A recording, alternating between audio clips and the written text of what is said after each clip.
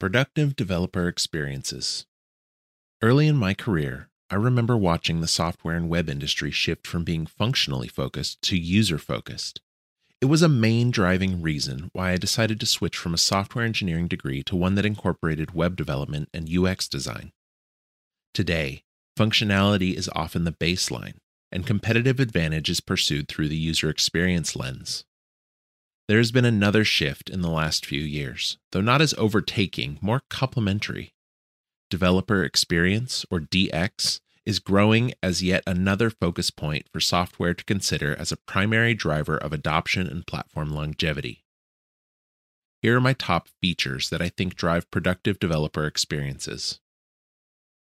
A well-groomed happy path. The experience to get up and running with anything is a make-or-break moment for new users.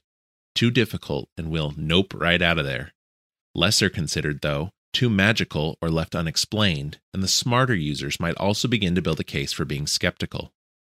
Your happy path should be well-groomed, like an upkept hiking trail. It should have bridges in the rough spots and not wind to and fro too much. What makes a good happy path? No walls or fences, providing escape hatches and even calling out where someone might want to deviate from the path later is key. If your tech is really flexible, divided up by use cases, it's more paths to maintain, but worth it in the end that you aren't actually curating a hedge maze. Call out the scenery. Don't just tell us how to do something. Why does it work this way? What are some gotchas or limitations worth knowing about? Make all the bells and whistles opt-in. Show me the base experience and the points at which common functionality can be plugged in. But don't overwhelm me with a luxury experience because it quickly leads to cognitive overload. Docs are the map to your product landscape. Your docs need to be great. They need to be updated thoroughly as your product changes and should be split at minimum into 3 categories: use cases, features, and reference. Your use cases show me how someone might use your entire product to accomplish a common use case. Your features need to deep dive into each special ability your tech has, and all the ways it can be configured and used. And your reference needs to give me an even closer, raw look at the exposed consumer API.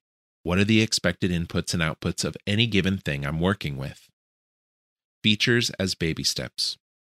I mentioned making optional features as opt-in as possible. Going hand in hand with that, features should feel like small steps.